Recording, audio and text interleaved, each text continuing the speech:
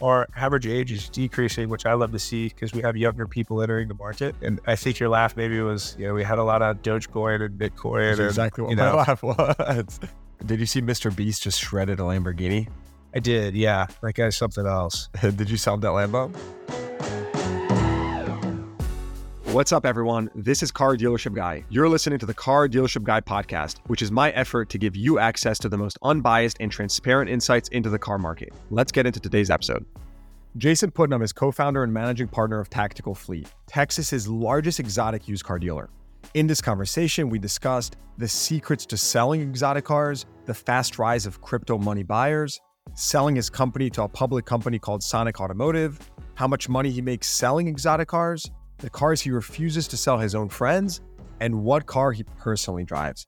Plus, some fun, or should I say authentic moments throughout this episode. I think you'll absolutely love it. All right, let's get into the show. All right, we got Jason Putnam on the pod. Jason, how's it going? Doing well. Thanks for having me. Jason, as if the used car business is not tough enough, you decide to go exotic. Yeah. I don't know how you do it, but we're going to find out today. Can you start just giving us your background, your story? How'd you get to this point?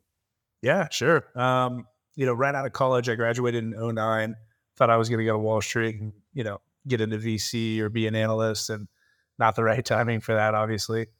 Always loved cars. So I moved to Dallas to work for a startup. Long story short, that took too long. So I started selling Porsches.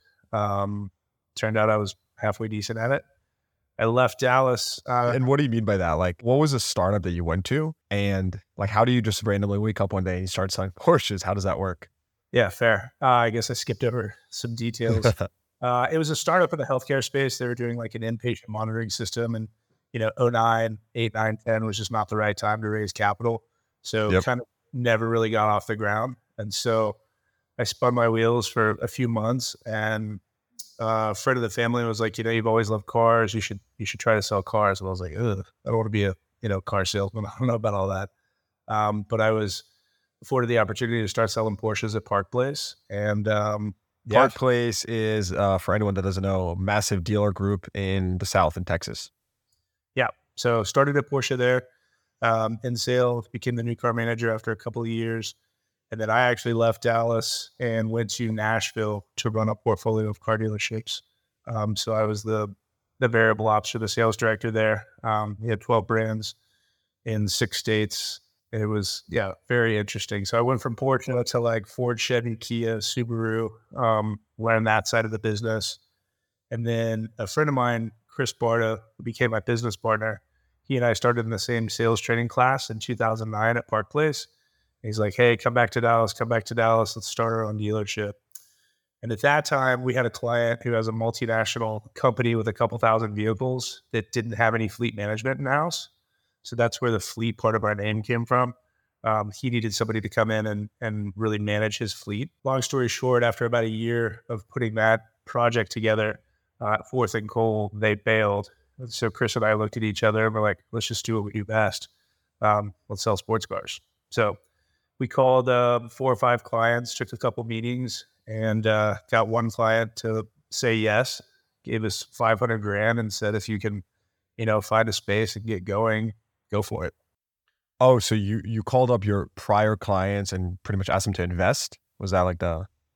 Yeah, we needed to get rolling, right? So he gives you $500K. What do you do with that $500K? Somehow we got a lease on a 30,000 square foot warehouse.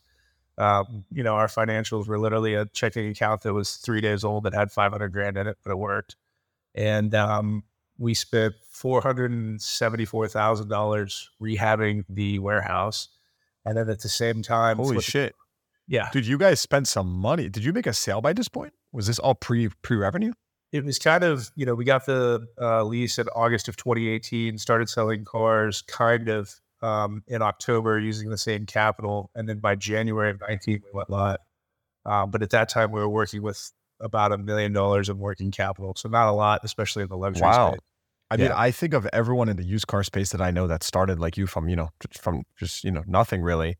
Everyone that I know took a very lean approach.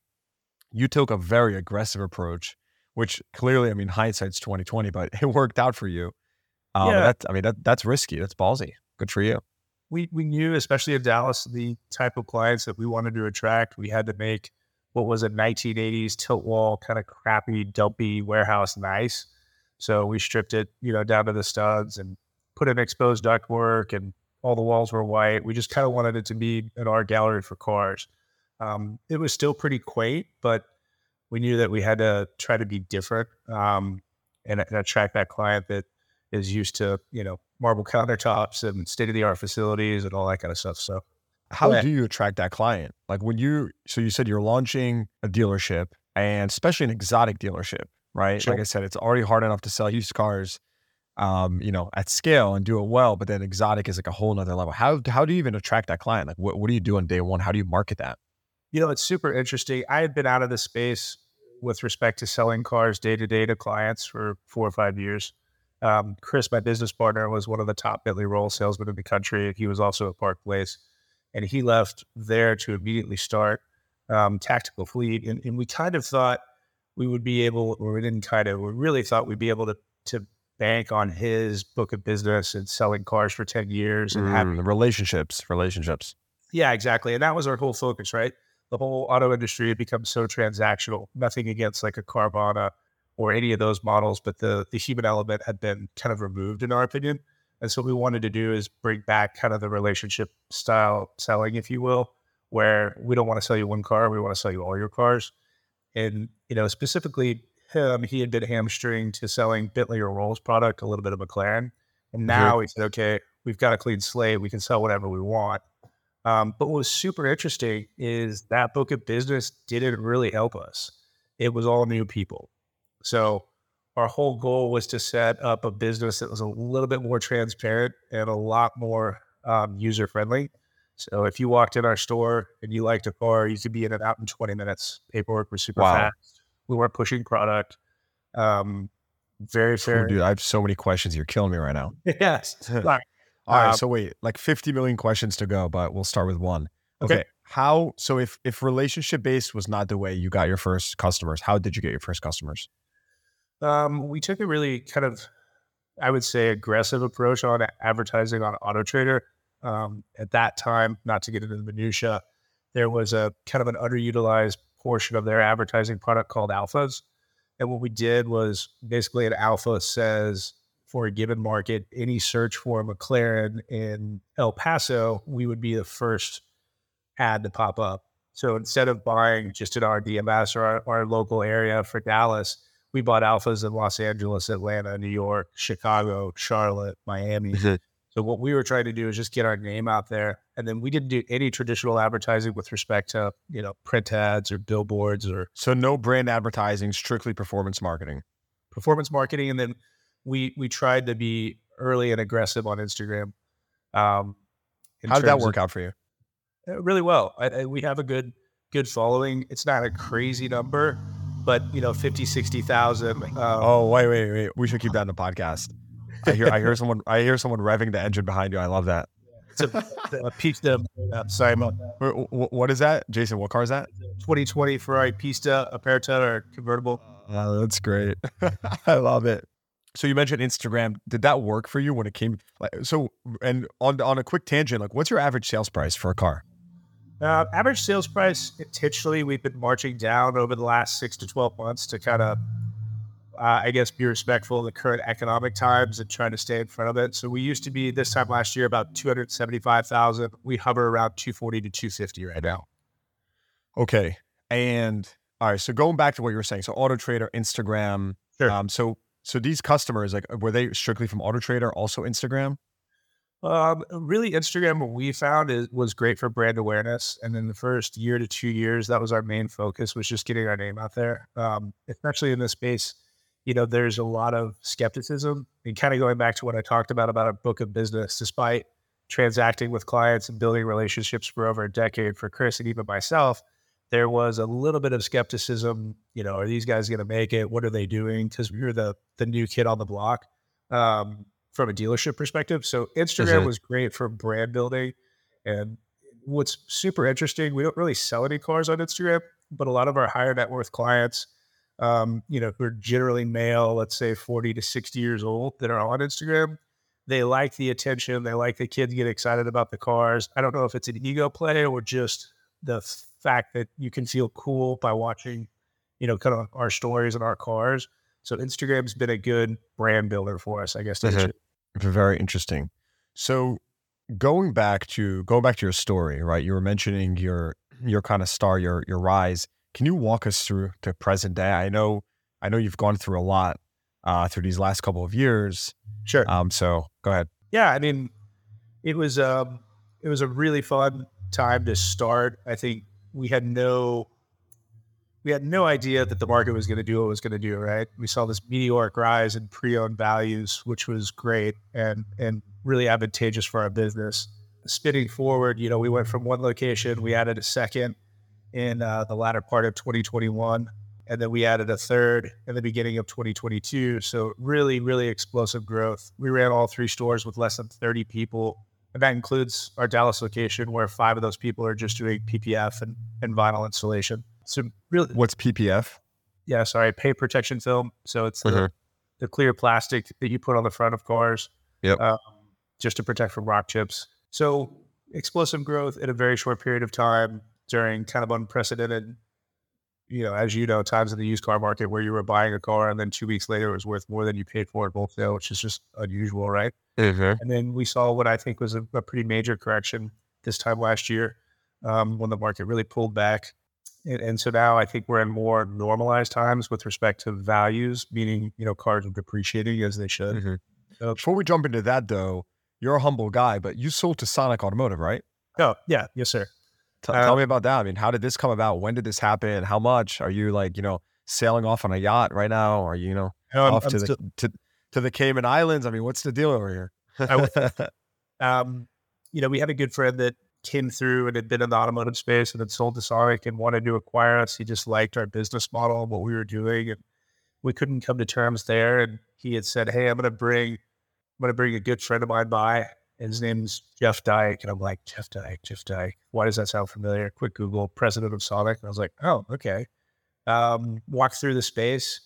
In about 20 minutes, he asked us a bunch of questions. And then he looked at our mutual friend and said, "Are you buying them? Are we buying them? Let's get this done." And about 10, 12 weeks later, we had a deal. And, full transparency, we were running really, really hard with very limited working capital. So on any given month, selling $7 to $8 million worth of cars with $4 million of working capital. So we were doing some consignment, but really we're outrunning our cash. And so Sonic brought and afforded us, a big open checkbook, which is why we, grew to 3 locations. This time last year, June, July, we had $100 million worth of inventory on the ground. So really allowed us to grow and do what would have hopefully happened for Chris and I organically in 10 years. We did in, a year and a half or 2. What was the price tag they paid for you guys? I can't say it, but I appreciate you asking. Oh, it's not public info? Correct. I figured public company. And what year did this happen? We sold at the end of 2020, so November of 2020. Oh, wow. Good timing. Okay. Yep. And can you share, what were you doing? What was your, net income at the time? Can you share that stuff? Yeah, so it's interesting. As I mentioned, we were outrunning our capital. The first year in 2019, we did $34 million in sales. We doubled the next year and did just short of 70. And then in 2020, we were at 130, 140 in terms of revenue. We were, I would say, kind of break even-ish pre-acquisition based on our cost of capital. We didn't have the credit facilities to have inexpensive money to buy and sell inventory. So I think they were buying kind of us and the story and the opportunity and the upside. Got it. And so I want to get into some financial, because I'm really curious here. What do you typically make? What's your average gross profit per unit on an exotic car? Sure. We always kind of shoot for 10%. So we do it on more of a percentage basis. It really varies. Sometimes it's 2%, sometimes it's 12%. And a lot of that has to do with our philosophy on reconditioning is a little bit different. So we don't acquire any inventory from auctions. That's interesting. I was going to ask you that question too. Where do you get your inventory? Yeah.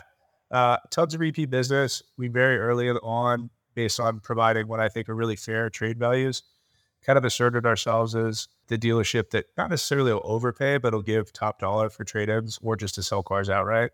A lot of, and you see it more now with the compression of the market, a lot of dealers will say, well, I'm not going to buy your car unless you buy something from me. And I go, I would love to have your inventory. If you buy something from us, great. But, a 2016 Target with 10,000 miles, sure, I'll take it. So Yeah. working our relationships and networks, being kind of proactive and approaching dealers, Mercedes dealers that get a Ferrari on trade or something like that. I would like to think our name's on the short list. So that's where we. So all your inventory you're saying is like relationship-based trade-ins, other dealers, like nothing from auction. Correct. Wow. Yeah. Do you ever buy anything at auction? Ever? Anything?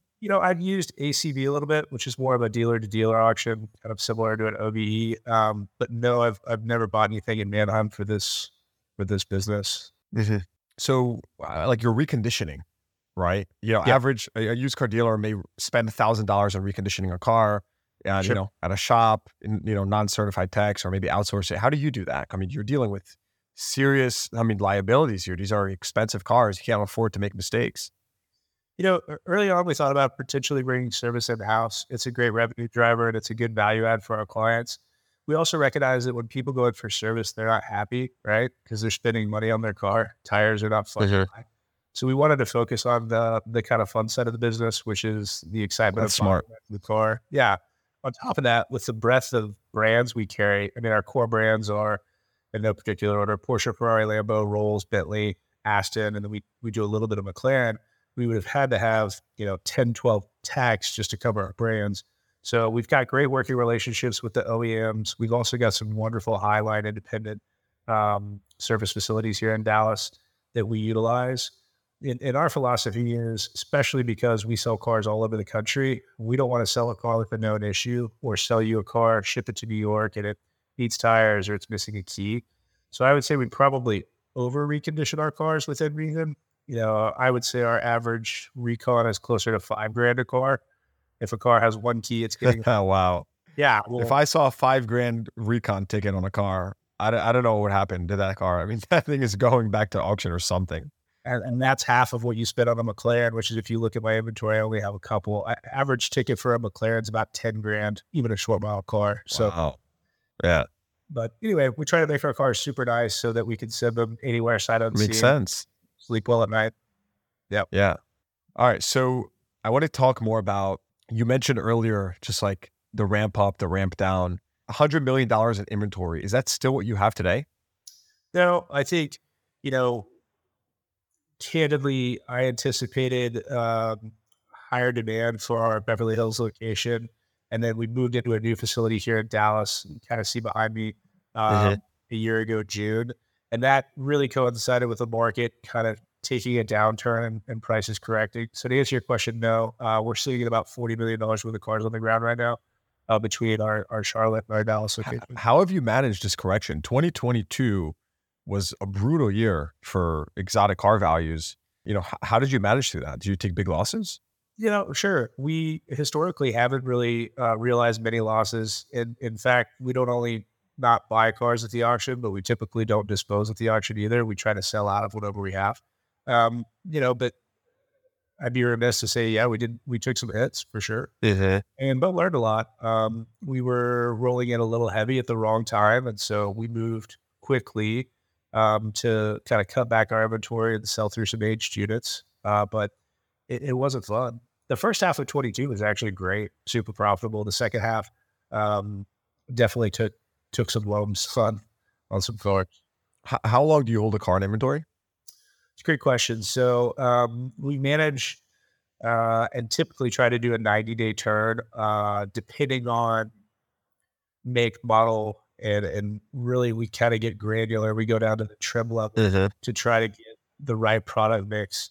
I'd like to think we're relatively good at what we do, but at the end of the day, we are trying to acquire inventory and guess what the consumer is going to want. And so we don't always get it right. But more often than not, we do. So we try to manage to about a 90-day turn. 90-day turn. Yeah, which makes sense. I mean, exotic car, it's, more expensive. And, average dealers, let's just like 60-day or 50-day. Right. So go back to gross profit per unit. You mentioned 10%. How is that broken down though? Are you targeting to make 10% on the car? Are you selling like warranties, or vehicle service contracts, insurance products? How does that work? Yeah. So out of the gate, we shied away from a lot of those products because we were a two-man band with a detailer and a porter. So I guess there's four of us. And when we found the veracity with which our clients were trading cars, we were going to spend more time trying to cancel warranties and get their money back. We wanted to remove any of the quote unquote heat cases that we could. So we didn't have a lot of product offerings. And then, I'll tell you, it was super eye opening, and I probably should have been more attuned to this, having run a big dealer group and then also being part of a really big dealer group. All the banks are courting you and they want your business. All of a sudden you go out and start your own dealership. Well, you've only been in, business for 6 months. You don't know what You're you're doing. nobody. Yeah, Yeah. you're So nobody. we quickly became Woodside Credit's, one of their biggest fans because that was one of our only resources. So with that, we really didn't have a lot of offerings in terms of back-end product. And that's part of the reason we brought up a RAP or a PPF department in-house. That was kind of our back-end product. And then the rate at which our clients were trading cars, because we had access to all these different brands, was so fast. There wasn't really a need to sell product. Now that's pivoted a little bit. We do have a wheel and tire and extended warranty options now, but we don't sell anything that we don't, firmly stand behind. The last thing you want is a client upset because the $6,000 warranty you sold them doesn't cover something. Yeah. Well, we've been really picky and kind of slow to enter that space.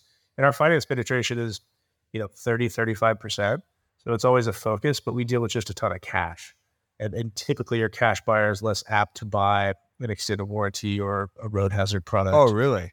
Yeah. Why though? Like, are they just expecting that if they have an issue with their, $300,000 car, that the manufacturer will take care of it, or what's the plan?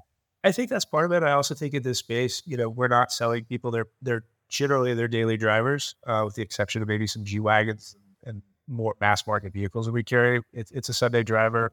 It's crazy to hear you say G-Wagon and mass market in the same sense, because any normal person would be like, that's, on the exotic side. And for you, it's probably like the Nissan Altima, the bread and butter. We've sold a ton of them. I think 70, 80 G-Wagons so far this year. So that's just how many? 70 or 80, something in someone there. Yeah. Did you see I posted about this like baby G-Wagon that they want to come out with? Did you see that? Yeah, we were laughing about it. What's the deal with that? Is that going to happen? Are they going to come out with like a mini G-Wagon? I think so. Yeah, I don't remember which executive of Mercedes was kind of on the record and said, you're going to see what do you call it, a sister or brother G-Wagon or something. Sure, it'll crush it. I mean, they're awesome cars. I never would have anticipated, we started was right when the new G-Wagon was about to come out, that they'd be going for over MSRP. Because back in the day, you could get a good discount on a G-Wagon. They're too expensive, but here we are. Yeah. Tell me more about the G-Wagon. I mean, did you follow the G-Wagon, madness last year? They were selling at auction for like 280,000. Suddenly, a couple months later, like 220,000. I mean, do you remember that madness? Of course. Yeah. I always try to be kind of behind the curve on that, which is going to sound odd. But when there's a big craze on a car, they're bringing huge numbers over MSRP. I like to wait 6-8 weeks, even a couple months, just to see where the dust is going to settle. Yeah. Just because it always comes back, right? The Hummers, the G-Wagons, Porsches are still kind of bringing crazy money. Ferraris, of course. But, anecdotally, I had a guy, one of our top salesmen that was really psyched. He was able to get a Kia Telluride sticker for his wife. And I just remember thinking, he's like, man, they're selling for 10 over, but I got a Kia sticker. I was like, oh, this has to correct, right? So yes, we did play in the G-Wagon space, but I don't think we were as aggressive as some dealers, just because I couldn't rationalize $100,000 over a non-limited edition SUV. So yeah, pretty interesting. What is your best selling car right now? There has to be some model or some make or something, right? Yeah, I guess we sell a ton of 911s. That's a core product for us. We do sell a ton of G-Wagons, but we do really well with Ferrari. A ton of 488s, Californios, Portofinos. So any of those are kind of in contention and comparable volume numbers. So if you identify a trend, what do you do to source that vehicle? Definitely put feelers out. In the last year, I added a guy to my team named Colin, who's been in the highline space kind of as a broker for over a decade. And, it's sometimes pretty old school. We troll Auto Trader, we call clients, or, we keep a really kind of a robust CRM or database of our current clients, and we'll call people that we know have a certain car and try to trade them out with something else. It seems like you're such a bespoke service. Like how do you scale that? When you think about, you mentioned 3 Sure. stores, and I understand that, one of them you said you're closing now or closed. So Yep. walk me through that. I'd like to say we're still figuring out the scaling process. We opened Charlotte at the latter part of 2021. That's where corporate office is for Sonic. That store's been great. It's a little smaller footprint for us. It's about 20,000 square feet. Mhm. One kind of key salesperson there, and then a support staff built around him with detailers and porters. Um, we had the opportunity to take over an existing space in Beverly Hills across from the Audi store. It was the old Audi Beverly Hills Service Center. That was a legacy lease from Beverly Hills BMW from 20, 25 years ago. And really thought that that would be kind of the perfect spot for us, right? The heart of Beverly Hills, selling sports cars. And, candidly, that store underperformed. It just didn't do what we thought it was going to do. On top of that, the Beverly Hills BMW store decided they needed more space. So after about a year, it was just a good opportunity to say we tried it and exit. But scaling has been interesting. I think we, in hindsight, didn't get enough credit to having kind of an individual in market that really has a book of business and is a mover. Like Chris, I mentioned previously that didn't help us out of the gate. It was really weird, kind of around that 2-year mark. It's like, okay, these guys are sticking around. And then all the old clients kind of came back into the fold. So scaling, I think it's important at this level of the business to have somebody in market who really is established and knows people and can kind of lean on previous sales and client history to try to move product. Yeah. That makes sense. Now, and I would add on to that, like, is there something to be said for you to have this like one massive auto mall, like, 1,000 cars where you're attracting people from all over the country, as opposed to kind of, Sure. littering these locations throughout the country and all these different places? Like, what do you think about that? I think it's really interesting. We purpose built a facility here in Dallas that we moved into about a year ago. That's 100,000 square feet. So we have under air conditioning and heat. It's fully climate controlled. The ability to fill a couple hundred cars, which at this price point is, a pretty expansive inventory. Um, I like the idea of having, our Charlotte location. It's a great jump off to the East Coast. Mhm. What's really interesting is that you would think kind of consolidating everything here in Dallas, which is like the bottom of the spile belt, would be the smart thing to do. But, the car business being what it is, I can have a car age on me here for 60, 65 days. I'll move it to Charlotte. And, it happened last week. We sold the car while it was in transit. And the only thing that changed was Oh, into our Charlotte inventory. oh, And the wow. guy in Florida that bought it, it popped up at his search radius for Auto Trader. It's like, so there is some, I think, huge benefits to having a Yeah, different location. that's interesting. I would have thought buying at these price points, people would not really discriminate location wise, but I guess it kind of makes sense. At the end of the day, it's near you, it's just more accessible. Well, and what's crazy, I mean, you're on the business, right? So you understand that shipping cars is something we do every day. You'd be amazed at how many people, especially at this price point, don't know that we can ship a car from Dallas to Florida for $1,500. It's not the Mhm. price; it's like the lack of understanding that these cars move. It's really interesting. Yeah. You know, Who is your like average customer? Like, what's the profile here? Like, how much money do they earn annually? Like, how old are they? Tell me about that. I think that's shifted in the last few years. Historically, our average client was, you know, 30 and 60, maybe half a million plus in income, but our average age is decreasing, which I love to see because we have younger people entering the market. And I think your laugh maybe was, we had a lot of Dogecoin and That's Bitcoin and, exactly what my laugh was. I was like, the crypto money, baby. the crypto money and like the live streaming video gamer money is really interesting. We've got several young clients that are video game programmers, live stream and do Twitch and all that kind of stuff. So it's different. Yeah. Did you see Mr. Beast just shredded a Lamborghini? I did. Yeah. That guy's something else. I think he pulled down over 100 million last year. So he's probably Yeah, okay. he's fine. Did you sell him that Lambo? I did not. No. Oh, we got to get you on there. That'd be cool. Yeah, that's really cool. Now, what about online buying? right? Like you mentioned that you moved it to Charlotte, but are people buying, like, eBay Motors, like been around since like 2000, right? Buying cars Yeah. online. Like, do you sell a lot online, like remotely sight unseen? It's interesting. Looking back to when we had 3 stores, the percentage of our kind of online sight unseen sales was very Is different. it? So Texas, at the Dallas location, over half of our business is local. When I say local, call it Texas proper. The balance of that, sometimes it gets even as high as maybe 60, 70%. The rest of them leave the state. So we ship to both coasts out of the country. But then you look at our Charlotte store and maybe 25, 30% of the sales stay local. And then the rest are going out of state, Florida, and then up the Eastern Seaboard. Um, so it really depends on which store you're looking at, but we do a ton of online sight unseen sale. Historically, people would fly in and they'd want to see and touch it. I'd like to think we have a good enough reputation now that people trust the process and our product. So more often than not, people don't fly in or come see the car. We just put it on a truck and drop it off at their house. Yeah, that's impressive. You built quite a reputation. What's the most expensive car you've sold sight unseen? Probably a Senna, somewhere around that $1 million price point range. Mhm.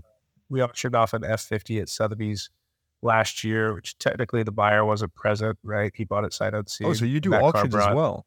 well, we tried one. I found a really short mile F50, had 700 or 800 miles on it that we auctioned off at Miami. So that was kind of something we just would try. That car was fun and brought a little over 5 million. So that was a big win. Yeah, that's interesting. Now that I think about it, once you, I'm going to just take a wild guess here, but once you probably eclipse like the maybe $300,000 or $400,000 range, does price discovery become more of a challenge? Like, do you have to do more of these auctions types? I'm not like, we all know the price of like, a G63, a 2022 G-Wagon. That's pretty easy. But, 400,000 plus, like, does that become more challenging? It does, because in a certain respect, what's a 2019 Phantom worth? Yeah. There's 4 of them. So I have to look at the market and be competitive, but also take a little bit of an educated guess on what that car's worth and what it's going to bring. So what's the toughest car right now to get? Like the toughest exotic car and the most in demand, but also the toughest. What are you seeing? New Ferraris are always really tough. The new Porsche product, GT3 RSs, are bringing what my opinion is kind of crazy money, 250 over MSRP. Those are obviously always going to be tough to get. Outside of that, you still see G-Wagons bringing a bit of a premium, some of the new Lamborghini product, but I'd say the hot hand right now is Porsche and Ferrari. But are you feeling any of the impacts of interest rates? Like, is it impacting your business in any way here? What's super counterintuitive and I'd say arguably a little frustrating is that with the rise of interest rates, our finance penetration has actually gone up. So despite money being more expensive, I think people that are moving into some of this type of product are using a bit more leverage, and are more traditional cash buyers are kind of sitting on the sidelines and waiting. So they're not buying, but the guy that would buy 4 or 5 cars a year is just going, all right, let me watch. So it's interesting. So who's this buyer? Who's the buyer that interest rates have gone up like, I don't know, 5-6%, whatever, and is now using more leverage to buy an exotic car? Who is this person? A lot of people that are pretty affluent and have just, kind of had their ass handed to them in the stock market are going, screw it, I'll buy a Ferrari and it costs me 8% a year. I don't care. I'm seeing some of that. That's crazy. Some stretch. I feel like I feel like it's so dumb. Like, put that money into some treasuries or just pay cash at that point. I mean, why pay the 8% or whatever they're paying? I mean, what are they paying? What are the rates right now on these cars? Tier 1 credit, you're somewhere in the upper 6s to mid 8s. Wow. Which is crazy. Historically, it's really not, but the last 10 years, money's been free. Yeah. So it's just changing perspective and the way you think about it. It's been really interesting to watch in kind of the post-COVID era. A lot of clients are saying, I can't drive a stock, right? So that's not very fun, but I can drive a Ferrari, and if I lose a little money, I don't care. What you also have, which is really kind of a unique anomaly, is people that are needing the exotic space and for a short period of time are buying cars and then selling them and making money. Now, when things come home to roost and pre-owned prices are leveling or becoming more normalized, they don't understand that it cost them 50 grand to own that Aston Martin. And it's like, well, yeah, that's how this works. So it's been pretty interesting. Have you had to bail anyone out? Like, have you dealt with some people here that are taking baths in these cars? Yeah, sure. I mean, nothing crazy. I'd like to think we didn't overprice out of the gate, right? We never are the most expensive car on the market, but definitely some people that also bought cars at other dealerships and way overpaid that are upside down. We hadn't seen negative equity in the last, I'd say, 24 months, and you're starting to see the people that paid 280 for that G wagon come back to trade a year later, and it's worth 180. It's a bit of a problem. Yeah.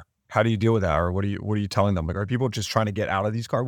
I'm not saying you sold it, but generally speaking, like, are you finding that lots of people are in these situations now? Not so much with the negative equity. We see a little bit of that, but more so people that bought the toy and now they need the cash for whatever reason. So they're leaving the market for a little while. We get a lot of people that early trade their cars here because in Texas we could kind of hold a tax credit and Yeah. apply it for future use. Um, so we are seeing people shedding their toys, right? The third and fourth cars they're wanting to sell. So you ask where we're getting our inventory. The phone's ringing with a lot of people that are just kind of shedding some toys right now. That makes sense. What would you say right now is like, is there, could you even say this, but like, what's the best exotic car deal in the market right now? Is there such thing? I guess deal is all relative, right? Or maybe like, what's the most oversupplied, like something like that, like where you could truly have the most pricing power as a consumer or, negotiation leverage, say? I think it's all relative because unfortunately the best quote unquote deal means there's a lack of demand in the space, right? So there's cars you could get a huge discount on, but that's because I think they're going to keep falling. Yeah. Uh, And like, what are those McLarens cars? have McLarens have corrected. But to that end, a deal is all relative because they're just Mhm. so maintenance intensive. They're tough to own. Yeah. Um, and it's tough. I always think Porsche's a great value for what they do. A Turbo S is now a $250,000 car, but it hangs with stuff in the three, four, five, $600,000 price point range. So value, I guess, is relative, Yeah. right? Because it's still expensive. But a lot of cars for the Are money. there any exotic cars that you just recommend staying away from completely? Like, this is just junk. Don't touch it. I always say I won't sell a friend of mine a McLaren. Oh, He just won't do it. And that's more so because I think that's really a race car company that's trying to make consumer cars and they just haven't quite got it right yet. I think the product's good, but it's not something you'd want to own out of warranty. So yeah. that's Yeah. Not a luxury car by any stretch of imagination, but remember that story from like a couple years or I don't know, 5 years ago or whatever about the Maseratis with like the pedals that were breaking. Remember that? oh yeah. Ghibli's got motors falling out. Oh my God, dude. Yeah, I guess Uh, Maserati wasn't even on my mind, but yeah, that's a brand we shy far away from. So yeah. I won't forget that. I started looking at that car very differently since that day. I guess the magic question, what do you drive? it's a great question. I get that question a lot. So Yeah. in and out of cars every day or every other day. I try to make sure, especially if the car has a little bit of That's mileage. my response as well. Yes. But I personally probably own the most just Porsches, Porsches. 911s. They just hold their value. People love them. And it Yeah. seems like it's like a timeless brand. Like, It's also what I cut my teeth on. So I've really daily driven a 911 for the last 15 years on and off. So it's just a car I really like. all right. So I want to move on. I want to move on to some macro before we wrap up. Okay. I'm just curious from your perspective, like, what do you see for the future of the exotic car space? And when we think about like the next 5 years, right? Like, do you think that the space is going to keep heating up? Like, what's going to change? How are you kind of forecasting the future here? Yeah. Our crystal ball is still a little foggy, right? We're making educated guesses just like everyone else. I do think, and you already have seen it, there's been some consolidation of the market. Good, better, otherwise, with the cost of capital increasing. The smaller entities, I think, are struggling to pay for floor plan. And, it's not lost on us either. Money's expensive. So carrying inventory is always a burden. It wasn't for the last few years when money was relatively free. So I think you'll see some consolidation. I also think when I started in the business, call it 15 years ago, the average person went to 3 car dealerships, right? Now it's down to like Yeah. one cage. So you're seeing a really informed consumer that does a ton of research and that really knows what they want. So in my opinion, having a customer, centric focus on the experience, I think is what's going to provide value moving forward. There's a lot less selling going on and what we Yeah. like consulting, right? Like, hey, Jason, I've got $250,000 to spend. Is it a Turbo S or is it a 488 or, And that's something that I think is unique in our setup. You can kind of come drive all 3 or 4 cars in that segment and find out what you want. So focusing on the client, recognizing there's going to be some consolidation, and really just focusing on operating a transparent business, I think will be what drives success moving forward. Those are our kind of focuses, right? Are you looking to keep expanding the business regionally or like physical footprint, or are you going to consolidate more? What are you thinking? We're open to any and all opportunities. Right now, we're focused on the 2 rooftops we have. There's a couple, other locations that are top of mind, but we're trying to just refocus and navigate this market and see what's going to happen. It's been an interesting road over the last year, and we've seen it in the last 2 months. Demand is coming back, prices are normalizing. So I'm curious to see what fourth quarter looks like as we roll into, an election year and how that impacts our business. So, dude, you're an artist, man. This is good stuff. Well, you definitely, you're doing something that not many of us here in the used car game are too in tune with. So it's pretty impressive. And I love your website. Very clean, very clean. Yeah, we try to make it, we took, I guess, influence and artistic candor from high-end websites where we like to shop, right? So we try to make it easy. There's not a lot of art specials or fluff on there. What, you and your partner, like, what's the relationship there? Like, who does what, or like, what are you better at? What is he better at? Yeah, it's been interesting because having a good partner makes all the difference, right? So Chris is a great salesperson. He's wonderful at follow-up. He's got a tenacity and the propensity to follow up with a client for a decade before they buy a car. I'd like to think I'm tenacious. I'm not that tenacious. So his strong suit is really on the sales side, and that he helped and had a heavy hand in our marketing, especially out of the gate before we brought somebody on our team to do all that. And then, kind of operationally, and then on the vehicle acquisition side, that's where I focus. Yep. Got it. So you're more the numbers and whatnot, and makes sense. Yep, for Not sure. that he's not, but I get it. Yeah, that seems like a good partnership. Well, good stuff. Love to see what you're doing. And if anyone wants to learn more about Tactical Fleet yourself, where can they go? Go to our Instagram, which is Tactical Fleet, or tacticalfleet.com. Well, I'm gonna go to Instagram right now. Actually, it's good to know. We try to keep the content. Well, thanks, Jason, man. This has been fun. Like I said, I haven't delved into exotic cars and whatnot till now, so this has been great learning experience for me as well. We're truly like sort of like an opaque part of our business. So super interesting. For sure. Well, thanks for coming on, man. It's awesome. Talk to you. It's easy. All right. Hope you enjoyed that episode. Please give the podcast a rating, consider subscribing to the show, and check the show notes for links to what we talked about. Thanks for tuning in. I'll see you guys next time.